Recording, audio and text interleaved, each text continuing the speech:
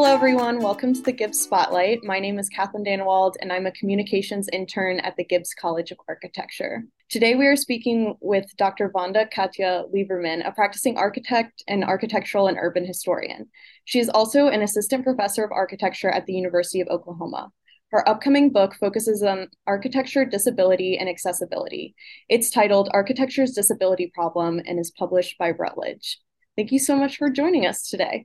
So to start, why don't you tell us a little bit more about your upcoming book? What's it about, and how did you come up with the topic? Well, to start, thank you for inviting me to share my research with you and the Gibbs College and beyond. So my book comes from many years of research and practice in architecture before I even considered becoming an academic. And it emerged because I started practicing kind of soon after the time that the Americans with Disabilities Act was passed. And I think it's possible that there is no profession that has been more profoundly impacted by the ADA, as it's called. And yet architects, certainly in its early days, and unfortunately still continuing today, have really resisted making spaces accessible, thinking about architecture as something that is meant to serve everyone, and still kind of ends up being a kind of, I would say, almost an opposition or a reluctance to deal with those issues. And part of that has to do with the fact that the building code itself is not sort of the funnest way to think through an architectural project. And that is primarily how accessibility is inserted or organized in architectural practice. And so after practicing for, almost a decade and a half, I also had an interest in doing more academic research. I had been teaching at UC Berkeley as an adjunct for many years and studio.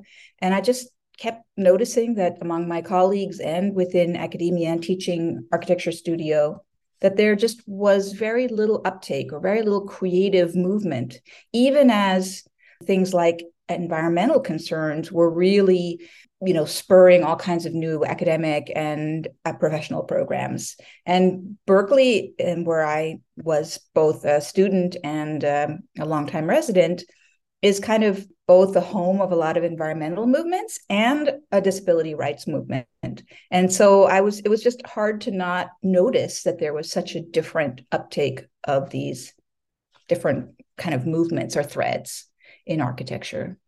And so my book is first and foremost a kind of exploration of what currently is being taught in architecture and how architecture does order disability, you could say. And, sort of an analysis or critique of the Americans with Disabilities Act's design guidelines, and also sort of thinking about the place in architectural education, the studio, which is really the center of learning architectural values for design that students encounter.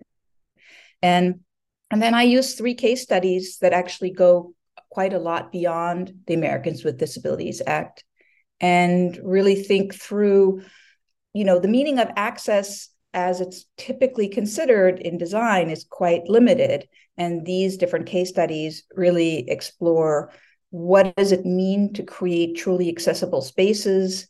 How has access been defined by different groups of people? And what does it take to do that kind of access? Because it might actually mean a reorganization of architectural practice from its current form. Awesome. Thank you so much. Yeah, super interesting to hear about your background. And Berkeley, was it the first place that like curb cuts were a big thing? Yeah, I listened to an urban planning probably podcast about that a while ago, and so interesting to hear about that. So really cool to hear that about your background. So you already touched on this, but is there anything else you wanted to mention about like why you're interested in the topic of architecture and disability? Yeah, well, first of all, I think whenever you encounter something in the world or in your life that just seems like, an absence or a void, or like, especially kind of silence that is, it's kind of almost a loud silence. I feel like it's worthy of investigation. And so I just felt like there was really something here to explore, and in exploring it, it reveals a lot of deeper values in society and in the design profession.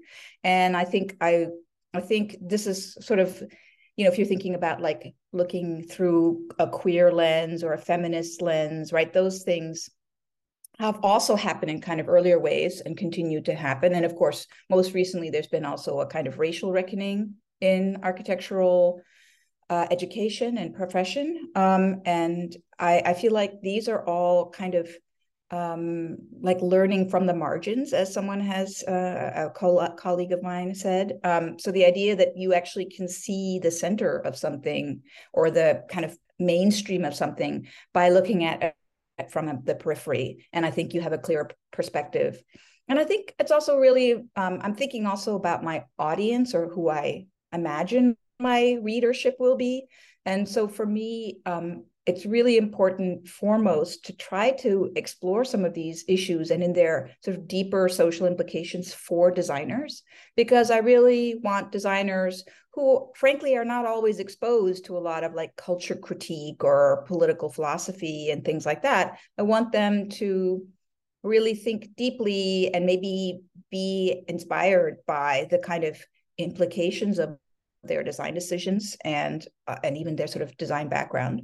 And then I also want to touch, the minds of people who are in the disability studies and disability activism community, because I think those two worlds don't have that much overlap.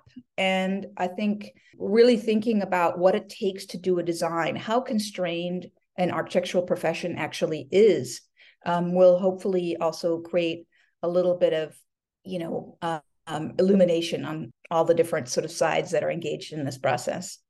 That's awesome. Thanks for sharing. Yeah, it's really interesting to see. I'm not an architecture student, but like to hear from friends who are architecture students and just other architects about like the problem of designing for everyone is just, it's kind of crazy to hear, oh, we're designing these buildings, but like you got to think about the users of the buildings, and stuff like that. But super cool to hear about why you're interested in that topic. And you've also touched on this a little bit, but what do you think the biggest problems are when it comes to architecture and disability? Well, I think the problem is sort of in some ways bigger than disability itself. I mean, my kind of discovery in my time as an educator and a practitioner is that I actually think that the body and various forms of embodiment as a whole are really kind of under considered. That's a verb. So when you were just saying that students or, are sort of being asked to design for everybody or everyone, what does that actually mean? And how can we as designers learn what it means or, learn how to do such a thing? Mostly things like the building code or various kinds of graphic standards or time savers, which are sort of these Bibles of architectural prescriptions and minimum and maximum or average standards. They are kind of flattening out of the human embodied norms and experiences. And I think, there is a very strong tendency in architecture to want to make beautiful objects. And by that, I don't even mean spaces, and I think in some ways, some of the digital tools we have encourage that even further. So that and because of the difference in scale, we are making representations that are small, much smaller than the actual spaces. And so we keep thinking about them as objects as opposed to as future spaces. And I think that has a tendency to make the human body disappear. Thanks for sharing. Yeah, it's super interesting to hear about the design process. Anytime I talk to anyone in architecture, it's always interesting because I'm an outsider. So hearing about it is always interesting to hear, and how the process has changed with digital mediums. I talked to like students today who almost always work in like digital formats and mediums, and they say they love making physical models, but they don't get to do it as much as they wish they did. The interior design students this semester with their furniture studio always told us like, oh, we've been online for so long that getting to make things with our hands and getting to make a human-sized furniture piece that someone will actually get to use versus a computer model is exciting. So it's interesting to see how that plays out in even bigger things with buildings and digital and physical models. I think there's actually even a link. You said something very interesting, which is I think there's actually a link with making things yourself, being in your body and making physical things. Actually, I think even generates maybe a different mindset that makes you think about or projects your own body into space in a different way when you're designing, but the digital does not.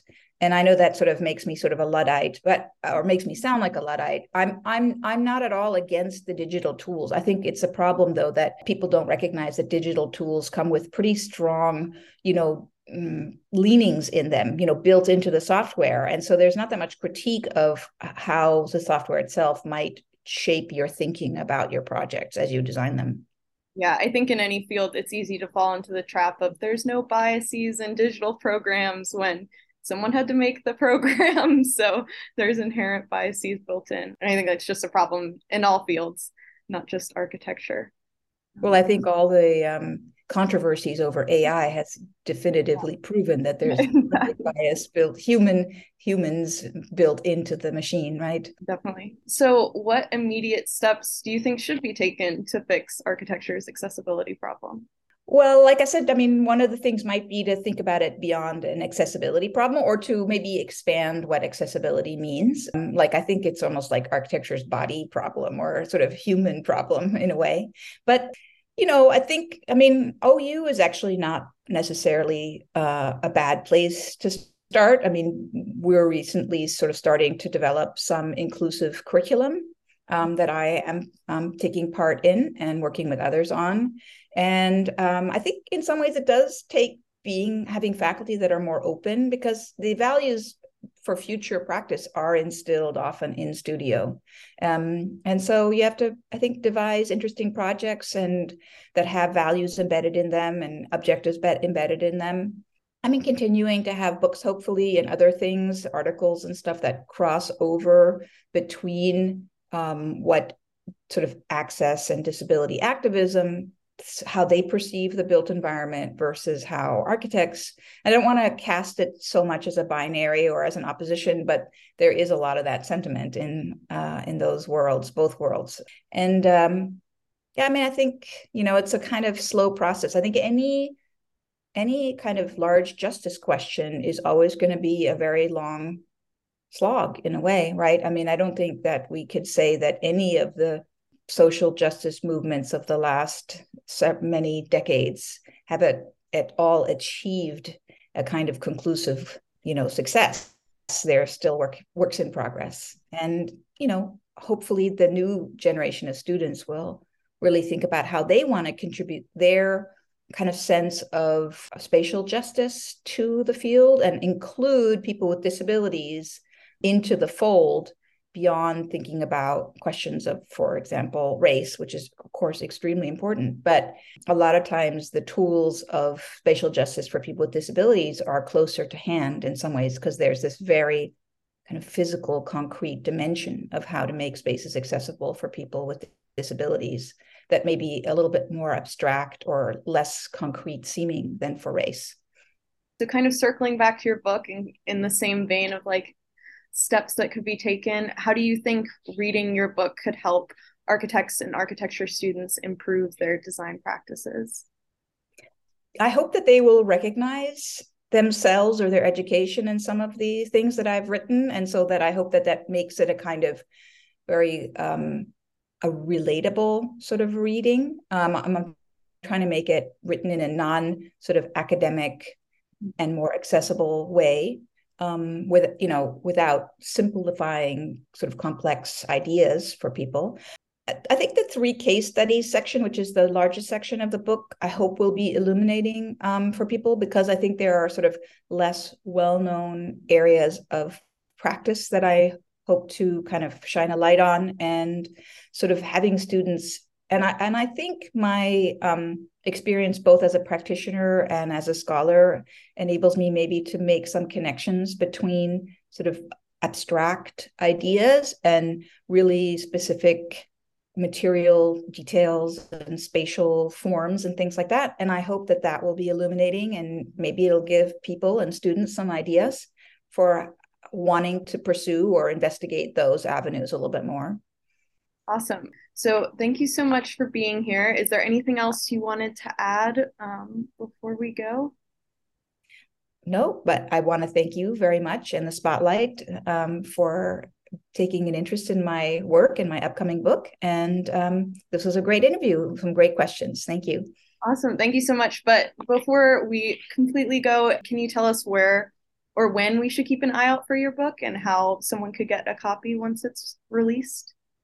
Yes, as you mentioned at the beginning, it is from published by Routledge. It should be out in very early 2024, so it's a little ways to go.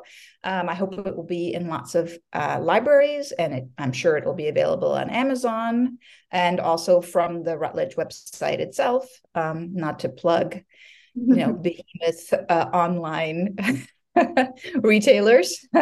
So yeah, I think that will be, and of course, maybe at that point there'll be another opportunity to hold some kind of event at the Gibbs College about it. Yeah, I could definitely see us doing a follow-up interview and definitely a blog plug for the book once it comes out. But thank you so much for joining us, and thanks for sharing your upcoming book with us. Well, thank you so very much. Thanks again for listening to the Gibbs Spotlight. Tune in next time to hear more stories from the Gibbs College of Architecture.